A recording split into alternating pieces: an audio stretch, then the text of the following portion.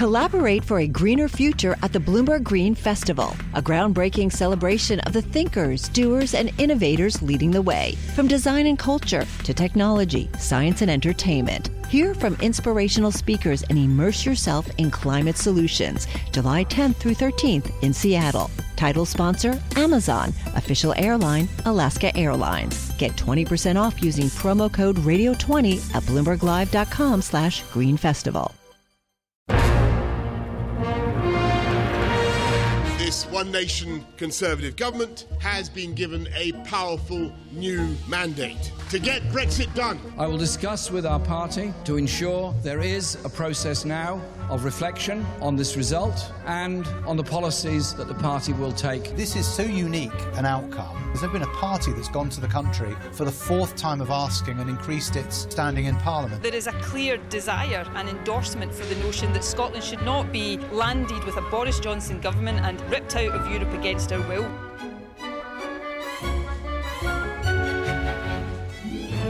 Hello, you're listening to Bloomberg Westminster, a special hour-long election results programme. I'm a very, very tired Sebastian Saleh. Good afternoon, I'm Caroline Hepker. Yes, the Tories have won their biggest majority since 1987 under Margaret Thatcher. It really was a huge result for the party and really a massive change for the country. Redrawing the electoral map, getting some certainty finally. Let's have a little listen to what the Prime Minister had to say as he addressed his supporters early this morning. With this mandate and this majority, we will at last be able to do what?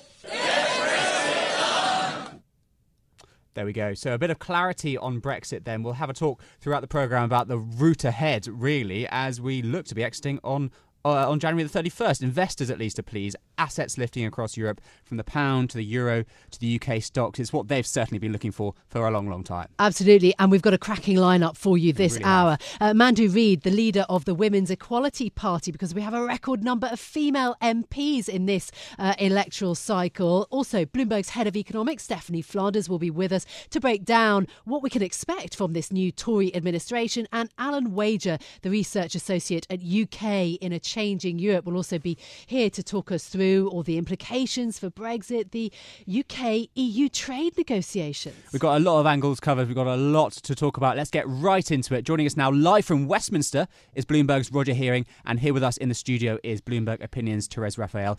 Therese, let's start with you. You watched the whole thing. Sum it up for us. An unexpectedly strong showing then. What won it really for Boris Johnson? Was it the anti-Corbyn vote? Was it the pro-Brexit vote? Talk us through all the issues. Yeah, so I think most people will say that two things won it for Johnson. Brexit won it for Johnson.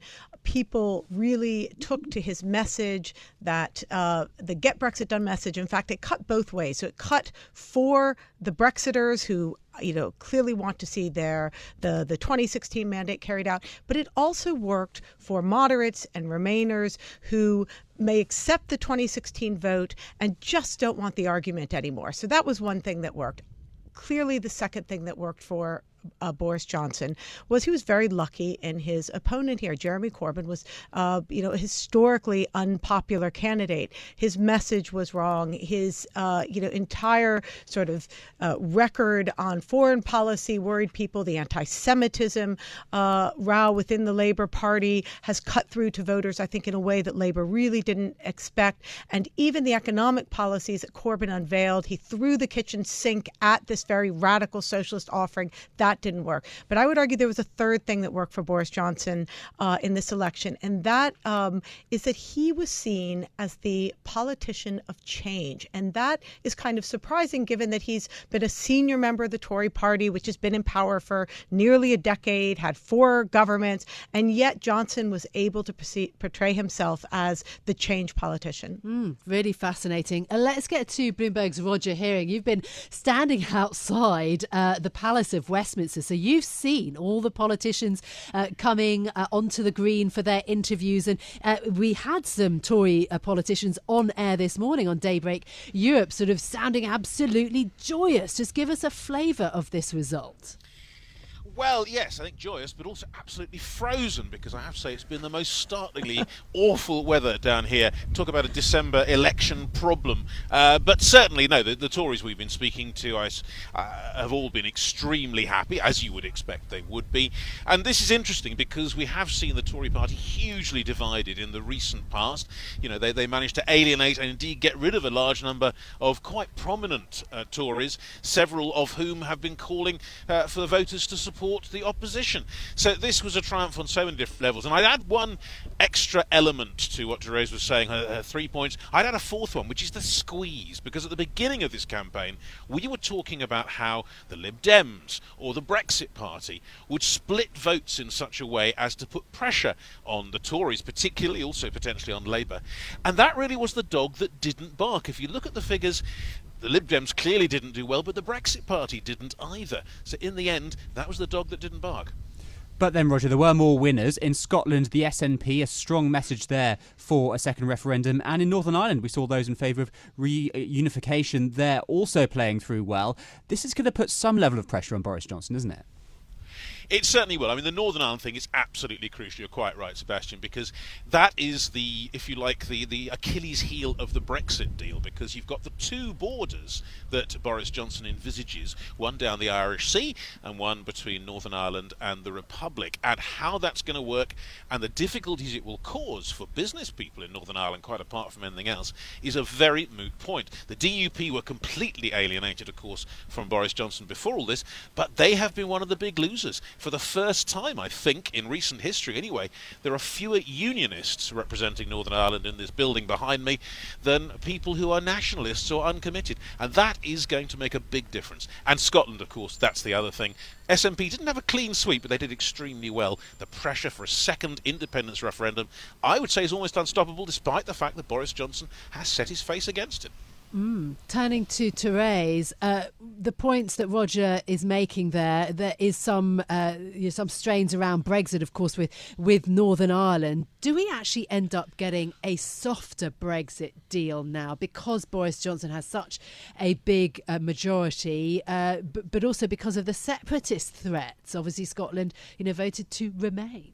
Yeah, as the polls were still open yesterday, I was thinking that if this were to be a majority of, say, 10 votes or 20 votes, we are right back where we were when Theresa May was trying to get things through, in that the right of his party would be able to sort of hold him to ransom. That is clearly not the case. He has a whopping majority and all the authority to go for a softer Brexit within his own party, but he also could drive a harder bargain with Europe in the sense that he's not going to have to go back to Parliament and try to scrounge for those votes.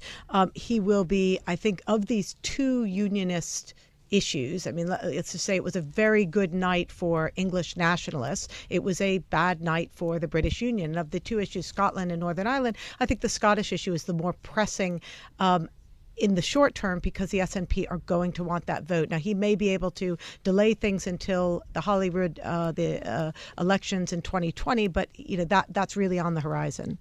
Yeah, indeed. Well, of course, we've got now speaking, actually, the head of the SNP. So this is Nicola Sturgeon, who's hailing the emphatic victory for her party, the Scottish National Party. So commenting on the election results. She's saying, Sebastian, that Scotland has yet again said no to Brexit. Yeah, that's going to put Johnson in a tricky position there, really. Remember, it was about 60-40 the first time round. Very much a resounding no once again, as she says. And that further shows the splits in the country. There's so much talk from him about reuniting the country. Remember, Scotland is part of that. That's not going to be easy. Roger, talk to me about the north of England and the Midlands. We've seen a very big shift in the electoral map. A lot of seats that have never been Conservative before have gone to the party. Is this here to change, or is this a case of vote lending? What's your sense? Well, first of all, I just have to give you a kind of cultural feeling. I mean, I'm pretty ancient, it has to be said. I remember being under Thatcher. And, I mean, the red wall didn't break then. It has broken now. Names I never thought would ever be considered as a Tory possibilities, County Durham, around that sort of area, and it's gone. I think it's a huge change, and it may be a cultural change in the sense that we may be seeing a realignment. Now, whether that realignment will follow, perhaps, as one person suggested, that the towns will go for the Tories and the cities will go for Labour in future, that kind of thing, or maybe not even the Labour Party, maybe some new version that will come that will represent that sort of interest, that sort of ground. But it's easy, I guess, to be a bit apocalyptic about it. But to answer your question, Sebastian, I think this is more than simply a cosmetic change. Okay. Therese, where do you think that leaves the Labour Party, the Liberal Democrats, also the leader of the Liberal Democrats resigning, Jo Swinson, again, a kind of generational shift, a young female leader resigning. The other two roads failed spectacularly here. The far left, some would call it, and the anti-Brexit road. They both failed. Yeah, I mean, I think the Liberal Democrats, they were beset by a number of errors, not least their decision to go for a revoking Brexit policy. But I think what we learned here is that tactical voting does not work when the two parties just simply can't agree with one another. So had you had a Labour government, Labour Party that the Lib Dems could support in government, we might have seen something different. But your question about the Labour Party, I think, is the key one. I mean, this is Her Majesty's loyal opposition.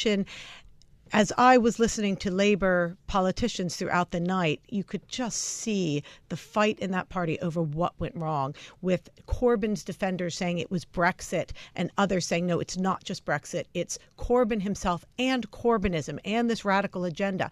There's now going to be a leadership battle royal in that party, but the structure of the party and the way they choose the leaders really stacks it in favor of the supporters of Corbyn and McDonnell to begin with. And so it's going to be very difficult for that party to change in the way it needs to win back some of these voters. So in a way, the Tories, they've won the 2019 election. I think they're already going to be feeling pretty good about 2024.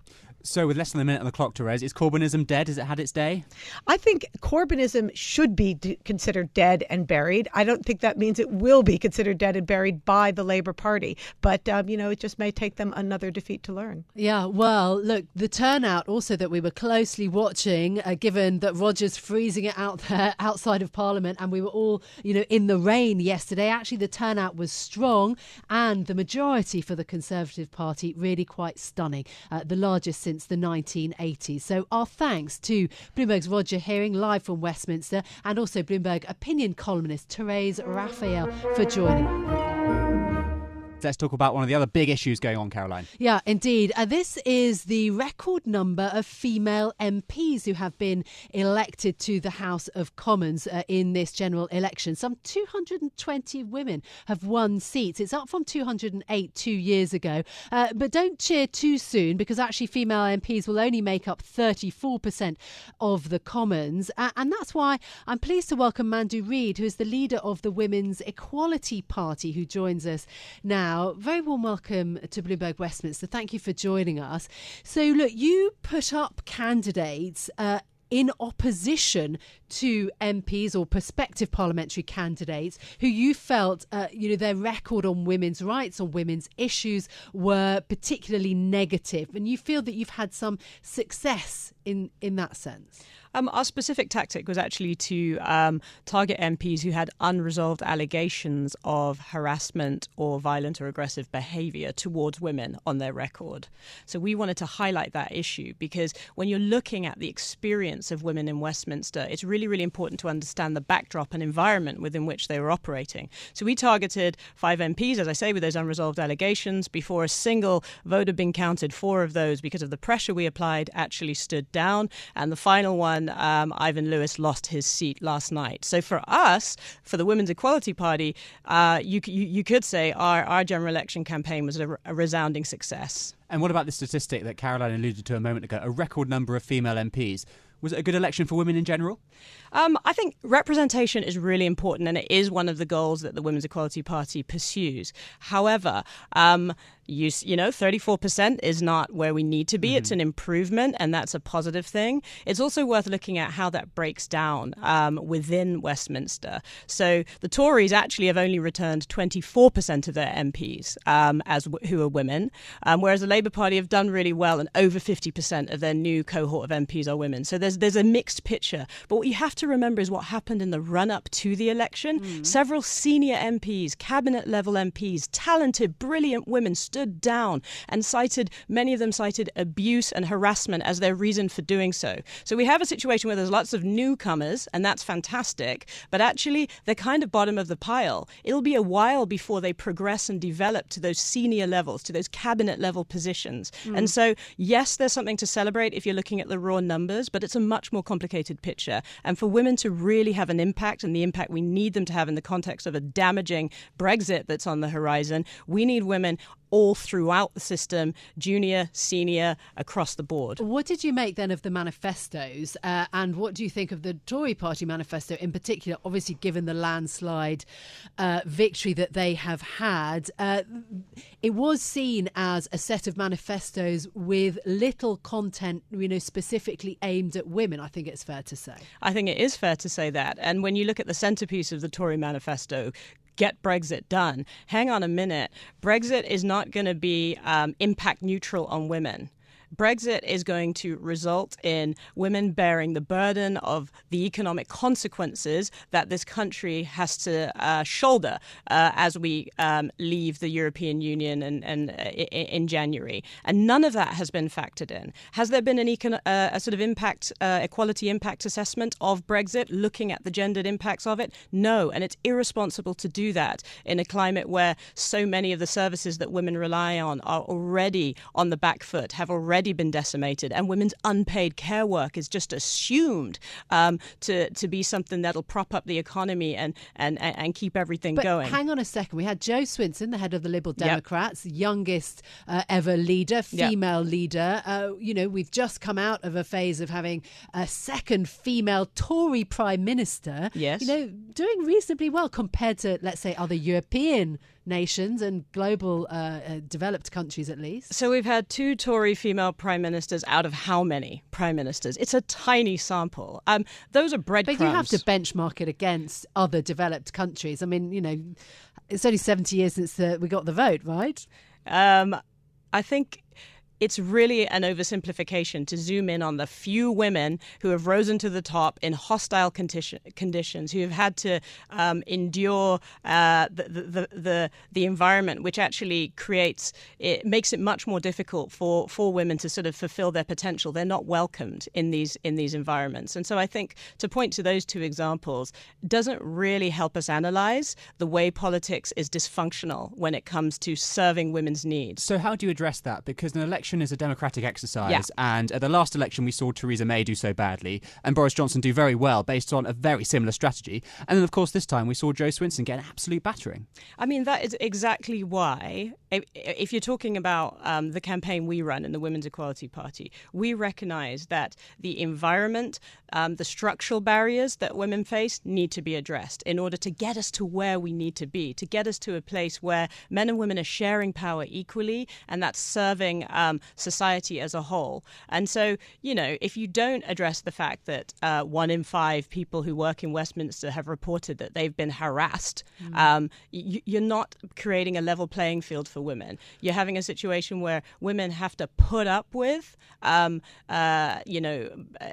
working environment that actually isn't as hostile to men. And so women have to have more resilience, and that takes its toll. You know, the women who stood down, many of them prior to the election, those are women who had served maybe 9 or 10 years. The men on average who stood down, you know, voluntary, off their own accord, they had long careers in Parliament. So women are being hounded out and men are leaving on their own terms, and we are all poorer because of that. You know, Jo Swinson, she lost her seat. That's the voters saying no thank you to her. But that's not because she's a woman. Right.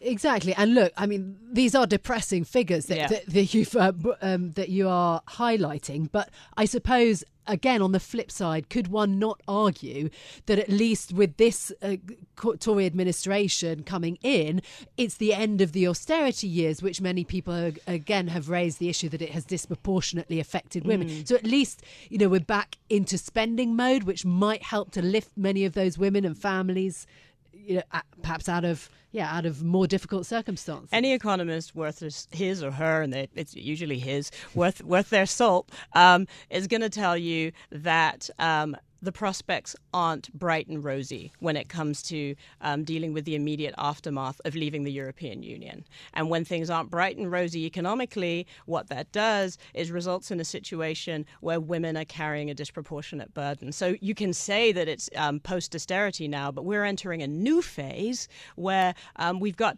economic challenges that haven't been analysed for the impact they're going to have on women. And the manifesto said nothing about that. So why, when all of these statistics are so dire, why have we had so little impact in terms of changing the political system? I mean, does it mean that we have to have, entirely balanced lists for candidates, which we did not see?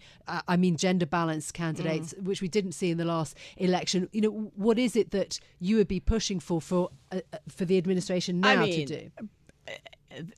The bigger picture is a proper electoral reform, so proportional representation, to make sure that our representatives and our parliament is responsive to the people. I mean, look at what about a female leader for the Labour Party then? Yeah, I think that's. I think there's a good chance of that happening this time round. There's some strong women who will be in the running, but something I got to say, there's something that makes me a little nervous about that, because the idea of finally the Labour Party this time round putting a woman at the helm makes me nervous because of the glass cliff phenomenon. She will be inheriting a really, really difficult set of circumstances, a bit like Theresa May inherited, right? Immediate after the referendum. And I think we need to look really carefully, if a woman does take the helm at the Labour Party, what challenges she's facing. So what about a compromise then? What about a job share? Because it's something that's been touted, and it's the Green Party that does it already.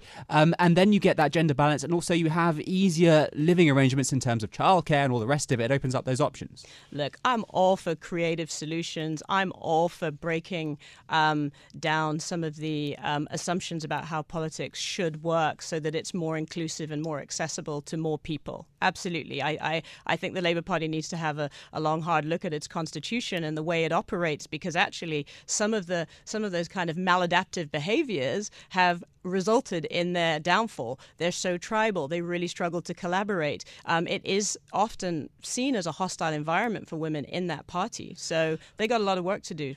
Okay, so Labour has a lot of work to do. What about Jo Swinson? Was her downfall due to sexism? Earlier you sort of said no, you discounted that, but just explain. You don't think that was a factor then here? I think the whole, the Lib Dems' entire general election campaign clearly didn't go to plan, right? And I think a lot of miscalculations were made in terms of the strategy that they went for. I mean, I remember shortly after Jo was elected as leader, and she went, all guns blazing into her party conference, full of beans, full of positivity, really believing, I guess, the Lib Dems' own hype a little bit there, and actually probably overplayed their hand, but she's not alone responsible for that. There will have been a team of strategists. I know she is ultimately accountable as the leader, but I don't think it's to do with her being a woman. The fact that the Lib Dems made some really huge strategic errors. And what about Boris Johnson? Very, very quickly, there's a lot of talk about him having a woman problem. Doesn't seem to have come through in the election result. Yeah, I've got to say, I am quite astonished at the majority, Boris's Tories have managed to command in this election. I would have thought so much of the stuff that Boris Johnson's associated with would have turned voters off in sufficient proportion so as to, at best, result in them having a slim majority. But I think one of the things that happened is a little bit like the Trump campaign in 2016. He reached this sort of Teflon stage where it didn't matter what people said or what people reminded the public he had done, some of his attitudes, some of his approaches to doing things, and he became invulnerable. Mandu, thank you so much for joining us this morning. That's Mandu Reid, leader of the Women's Equality Party, talking us through the election result here on Bloomberg Westminster. Hi, I'm Ron Kraszewski, Chairman and CEO of Stifel. Financial advisors, if you're not growing your practice, you're losing market share. Stifel is a growing entrepreneurial, advisor-centric firm built for successful advisors like you. Imagine having the resources of the largest wirehouses and the support of the boutique shops, but none of the bureaucracy to get in the way of you serving your clients. At Stifel, it's your business, your book, your clients. I always tell the advisors we're recruiting, I want you to come to Stifel and double or triple your business. Most of them laugh and shake their heads, but I'm serious. Don't take it from me. Take it from Stifel's #1 finish in J.D. Power's 2023 U.S. Financial Advisor Satisfaction Study. So, there's a reason why 148 financial advisors joined Stifel last year. Come join us and find out why Stifel is the firm where success meets success. Visit www.choosestifel.com. Stifel Nicholas and Company Incorporated, member SIPC and NYSE. Let's get right over to Roger Hearing. You're standing by. Who have you got for us, Roger? Well, with me is Francis O'Grady, General Secretary of the Trades Union Congress, TUC. Francis, welcome. Thanks very much for being with us. I guess you're not in celebratory mood this morning. This is a deeply disappointing result for Labour, but more importantly for the ordinary people that Labour was promising to transform their lives for. Well, not least the trade union part of that, because trade unions are a big part of the Labour movement. They gave firm support to Jeremy Corbyn. Was that a mistake? I think it's important that the trade union movement has a political voice. We've always understood that's important, that we needed to win good rights for people at work. But clearly it's disappointing. The only thing I would say is that, the pressure is on Boris Johnson now. This could end up being the shortest honeymoon ever. Well, you say that, but he's got a whacking majority on which he's got to deliver. Are we going to see real investment in the north? Are we going to see the NHS saved? What kind of deal is he going to negotiate on Brexit? And will it be one that protects people's jobs? All right, that's what's to come. But let's actually focus on what has been, because that is important. This was a situation in which Jeremy Corbyn promised an awful lot. He didn't deliver, at least as far as the voters are concerned. We know that now. Do you think now we need to have a change of pace with the Labour Party following a non-Corbynist line, if we can put it that way? What we do know is that many of Labour's individual policies were incredibly popular, from bringing rail back into public control to banning 0 hours contracts and funding the NHS. So I think the problem here wasn't the individual policies within the manifesto. We could, question whether they should have been sharper prioritisation. Brexit wasn't clear, was it? Well, we know that Labour lost in both Brexit, both Leave and Remain voting areas. So I'm not sure it's as simple as Brexit. I think people were tired of it. I think the Conservative message of let's get it done certainly resonated, but I'm not sure it's as simple as that, because we've still got that big debate about what kind of Brexit. Well, yeah, OK, let's park Brexit and say it was Jeremy Corbyn. The number of Labour candidates I've spoken to, I'm sure you must have the same, who said this was the problem on the doorstep. People didn't like him. Well, without doubt, leadership was a factor, and I think Jeremy Corbyn himself described himself as a Marmite leader. And of course, none of our political leaders are doing too well in the popularity stakes, but clearly it should be a time where Labour doesn't descend into disunity, but instead takes a long, hard look at what did go wrong, listen to the people who voted for the Conservative Party, who should have been natural Labour supporters, and learn some lessons. All right, one of the lessons is perhaps having a different leader. Who would you like to see leading the Labour Party? I think it's far too early well, to come get on, into Jeremy that. Corbyn has already said he's not taking the party into the next election. He has, and he's also said that we need a period of reflection. What I do know is that we need a leader who has the values of Labour in terms of looking for a fairer society and a decent economy that can fund our public services. Perhaps a woman. Labour's the last major party not to have a woman as a leader. Again, Labour has the opportunity within its leadership team, and I think it should certainly like to see take that, surely, wouldn't you? the opportunity of making sure there's a woman in the leadership team. But I think the big issue here is we need somebody with vision who can inspire trust and confidence in our heartlands, what should be our heartlands, that they will deliver the real bread and butter changes that people want to see in Britain today, because inequality hasn't gone away, and I can tell you this, I think the Prime Minister is going to have to deal with some of these difficult issues but too. You're going to have to deal with him. That's the point for the next 5 years. You and the trade union movement, you've got someone who isn't naturally an ally. How are you going to deal with him? Well, we always seek to represent working people's views, whoever's in government. We've always done that. I've met with Conservative Prime Ministers before. All we ask for is a fair hearing, and we think we've got a good case to make. So I look forward to meeting the new Prime Minister, and I hope he listens to us. Oh, I've already written. Beer and sandwich, or perhaps not a beer, but sandwiches maybe, in Downing Street? I would hope that any Prime Minister of the country recognises it's important to speak to the leaders of what is a movement of 6 million people and still growing. All right. Frances O'Grady, thank you very much for joining us here. That's Frances O'Grady, Secretary-General of the Trades Union Congress, speaking to me here live outside the House of Commons, where I think there'll be more people that she will not be sympathetic with in there than there have been in the past. So a bit of a job for you to do. Frances O'Grady, thanks for being with us. And back to you, Caroline and Sebastian. Thank you so much. Roger Hearing there live outside of Westminster. And listening in to that conversation is Bloomberg's Head of Economics, Stephanie Flanders. Welcome to the programme. Thanks for joining us. Look, what do you make of this then? The Tory landslide, biggest majority since 1987. The TUC, the Trades Union Congress there, going to have a very tough time of things, no doubt. It's been a massive loss for Labour. Yes, and I think that's obviously, a lot of the focus today is on just the sheer extent of the Labour loss.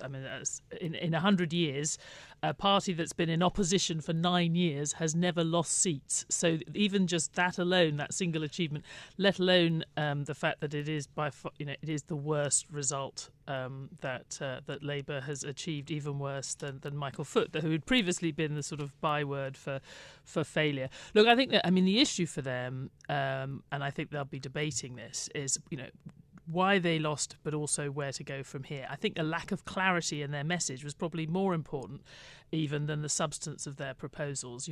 That is why there will still be a debate about what the direction of their proposals should have been. They've been skewered by geography. We knew they had a problem, that they weren't, if you like, extreme enough for many for those in Scotland, but they were trying to hold together Remainers in the south, but also those Brexiteers in the north, and that has skewered them, and it worked much more into Conservatives' favour than maybe some people had thought. And then if you think on top of all that was the particularly unpopular leader, but it was the cocktail of all those things which they're now going to have to unpick. I'm not sure you can unpick a cocktail, but they are now going to have to think about because I think it's not just as simple as this was a very left-wing agenda. Maybe in the 80s you could have said, well, that was a very left-wing manifesto, it wasn't the country wasn't ready for it. There's a lot more complicated things going on, not least the way that Brexit has just driven the party into shattered. And what about some of these more radical proposals? Because during the election they polled quite well. Do we have to discount that now, or is there still appetite for it maybe from a new Labour leader? Yeah, that's what I think is interesting, and I think one of the sort of dismay that you heard this morning, particularly from northern MPs or ex-MPs, was that you heard that the Conservatives had managed to win over these disgruntled working class voters in the north, who have plenty of things to be disgruntled about, with the word Brexit, but no explanation of how Brexit was going to help with any of the things that they're concerned about. Even when the Conservatives talk about more spending, they're clearly going to have to deliver on more spending on the National Health Service, on infrastructure, all of these things. But the amounts are very small. We had a debate on the Stephanomics podcast with the head of the Institute for Fiscal Studies about the substance of the fiscal proposals. And the funny thing is that the Conservative manifesto, had almost nothing in it apart from Brexit. It was a very modest increase in spending, both on the investment side and particularly on the current spending side. So how Boris is going to deliver to these new MPs is a real question. So what's the top line path for the economy from here? Because on one hand, you've got Boris Johnson promising all of the spending, but then we just have Mandy Reid from the Women's Equality Party talking about the economic hit for Brexit. How do those two things work together? Well, and that's once again, so we the days like this, we always end up with talking very long term, next election, what's going to happen, but also what's going to happen next week. He clearly has Brexit to deal with. It won't be done in January. No one ever thought it would be. But it is true that, when I say how hard it will be for him to deliver to those working class voters while still maintaining kind of a traditional Conservative focus, he's made it even harder for himself with the kind of Brexit deal that, at least at the moment, seems to be on the cards. The deal he did with the European Union is a harder form of Brexit, more damaging, particularly for the manufacturing sector, potentially, than Theresa May's deal was.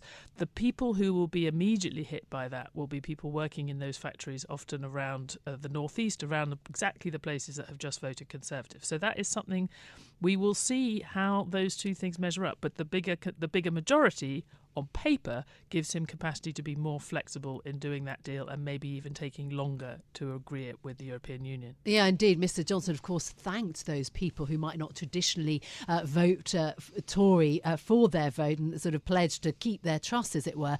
Look, when it comes to the markets, though, there seemed to be a great deal more panic about the Labour Party win even than Brexit. But do you think that overall Boris Johnson administration and the current Conservative Party is actually going to be pro-business? Because there's been quite a cautious welcome from some of the business lobbies this morning. I mean, it's a bit of an imponderable, but I'll ask you anyway.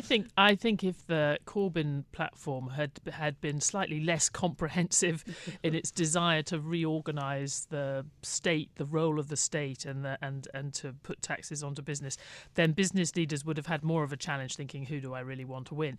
I think going into this election, there was not only the sort of extremity of some of the Corbyn proposals, but also the fact that Labour was very unlikely to get a majority. So you're going to be looking at much more uncertainty, even if you didn't have a Tory victory, has led them being, some would say, surprisingly positive about a definite Brexit, which may be quite a hard Brexit under under Boris Johnson. But I do think when you look, a lot of the estimates before the election, funnily enough, even though we knew there was a lot of city suspicion of Jeremy Corbyn, actually saw the economy larger under Jeremy Corbyn in the next few years than under Boris Johnson, in part because of the extra spending that he was doing and because of the softer form of Brexit, or indeed no Brexit. Not on the cards now. Some great analysis there. Thank you so much, Stephanie Flanders, Head of Economics here at Bloomberg. We're hanging in there, aren't we, Caroline? Just not long now and we can all go to sleep. After that huge victory for the Conservative Party, the biggest majority since 1987, back in the days of Thatcher, we're now very much looking to a Brexit that will happen by January the 31st. And we've had European leaders speaking as well. We heard from Chancellor Angela Merkel over in Germany. The talks on the future relations are going to be complicated, she says. Yep, no prizes there. The EU Council President Charles Michel urging the UK Parliament to approve that Brexit pact quickly, no doubt about that. Now they have the numbers. He's also repeating the need for an EU-level playing field with the UK. The question there is, are they going to get that? Are they going to be willing to give that? And then the EU Commission President, Ursula von der Leyen, says it expects the UK Parliament to ratify the Brexit agreement. She says the goal is close ties with the UK post-Brexit. And again, it's a question of, is this the sort of Brexit that Boris Johnson wants? We just don't know. Yeah, absolutely. Merkel also saying that the UK will be a competitor at our front door. So that will raise some eyebrows. And Ursula von der Leyen also citing the need for the UK not to dump. So no UK dumping after Brexit. So that, again, when it comes to the future relationship. So look, sounding just a little bit more tense when it comes to the UK-EU relationship. Matters must be resolved swiftly. But potentially, I sense these leaders very much looking to the UK being a competitor now with the EU, now that we have this decisive victory of the Conservative Party and Brexit likely to be done at the end of January. All right, well, let's continue this conversation. It's fascinating. It's really the big issue here. What happens to Brexit? What form does it take? I'm going to throw over to Roger Hearing down in Westminster. You've got another guest joining us for this fascinating conversation, Roger. We have indeed. Sitting down with me here in what is, I have to say, getting more and more freezing by the moment, is Alan Wager. It's got a very nice and warm hat on. I wish I had your hat, Alan. Anyway, Alan's Research Associate at UK in a Changing Europe group. Now, how should we describe the group? It's a think tank, basically? An academic think tank from King's College London. We focus on Brexit and what's going to happen with Brexit. Indeed. Well, OK, good opening there. So, how does this change things in terms of Britain's exit from the European Union? Well, it means we're definitely leaving on the 31st of January, and we couldn't have said that this time yesterday that was the case. And it gives Boris Johnson a great deal of room for manoeuvre. He's got three options now. Basically, he can go for a WTO no deal Brexit on December 2020. He can go for a sort of bare bones, stripped back free trade deal, the sort that can be negotiated within 11 months, or he can try and extend the process. But he said he won't. He said he won't.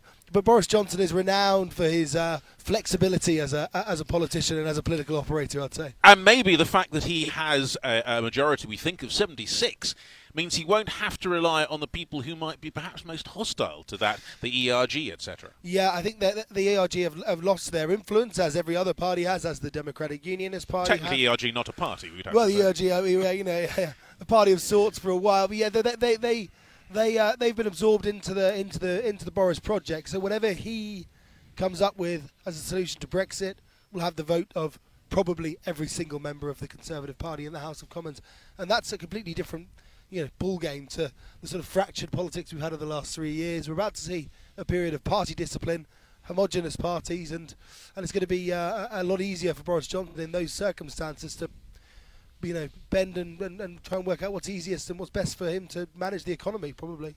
So, Alan, early days I know, but I'm going to put you on the spot. What do you reckon is going to be his route?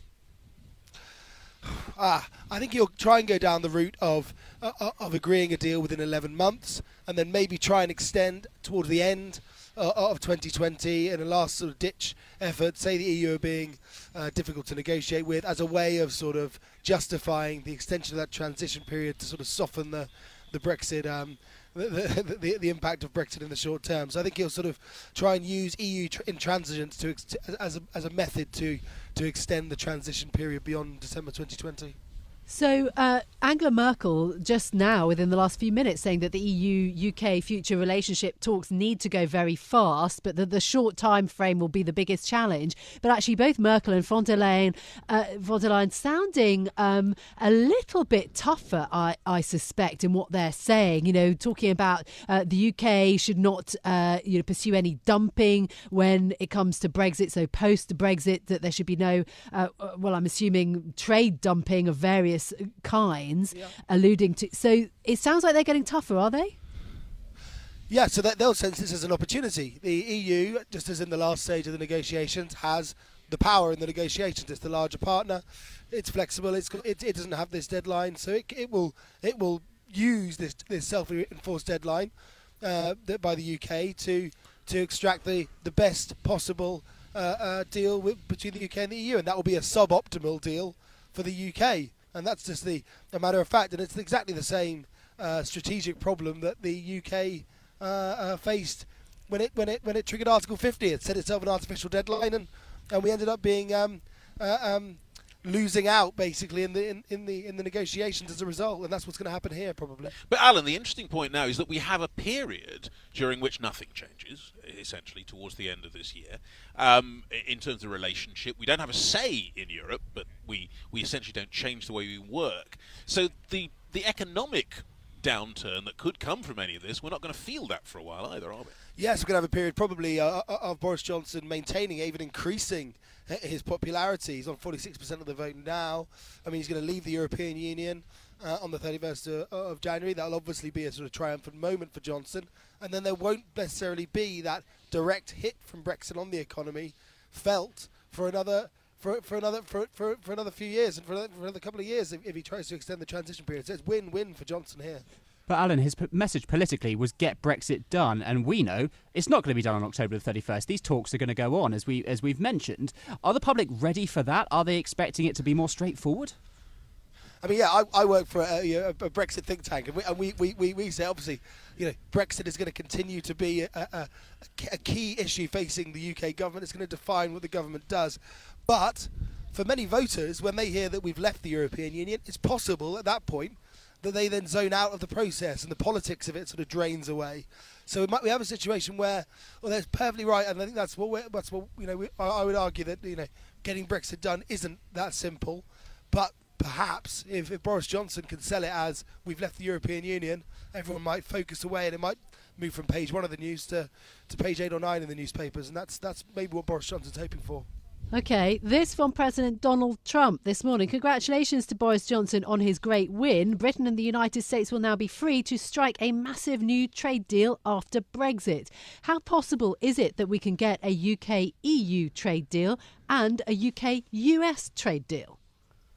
Well, as was pointed out in this election, and as Jeremy Corbyn tried to use the NHS as a way of sort of instrumentalising this problem, these two trade deals are going to be in conflict. If you're in the orbit of the United States, that's a very different sort of economic model to if you're in the orbit of the European Union. It has a very different regulatory space. We use the example of chlorinated chicken, but it does work as an example. If you want to have a deal with the US, then you have the chlorinated chicken. If you want to have a deal with the EU, you can't have a backdoor to the chlorinated chicken. So it's a real either or choice in a way, unless you. Yeah, and that's the problem that's sort of facing Boris Johnson. Is it probably politically, as he has promised this trade deal with the US, and if that doesn't pay off and that can't come to fruition, then maybe that will be something that can be pinned on him. And Alan, what about the positions to negotiate? If you look at Europe, you've got this very public spat between Macron and Merkel. Merkel's weak at home. She's got the threat from the SPD. And in the US, you have an election coming up. So there's uncertainty on both sides. Are they in a position to drive this hard to Boris Johnson? I think they will be in a position, the European Union, because the European these EU leaders have largely outsourced the negotiations to the Commission, who will have a lot more continuity within their political environment. I get the point you make about Merkel and Macron and that the tensions that are opening up there. I mean, the US trade deal issue just isn't going to be resolved, and there isn't going to be a deal with Trump. So I guess it is in a way a bit slightly moot what the outcome is in that contest. But I think for the EU UK trade talks, they will. For the European Union, they'll still have some continuity, and Barnier is continuing as head of those talks. So I mean, Alan, is there not a possibility in the end that, given as you say, that it might start going to being at the back of the newspaper rather than the front, that the people over there behind us and the civil servants down the road might say, let's have a Brino, let's have a Brexit in name only, let's actually change almost nothing, because frankly, that's what we all want.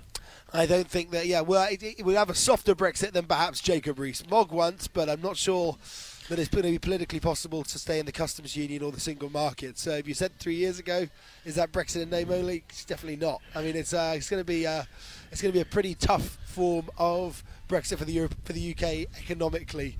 I think we're in a situation where it's whether or not there'll be a trade deal. It'll be a quite a loose arrangement. All right, Alan. Thanks very much indeed for doing that. Alan Wager there, Research Associate at UK in A Changing Europe. Caroline.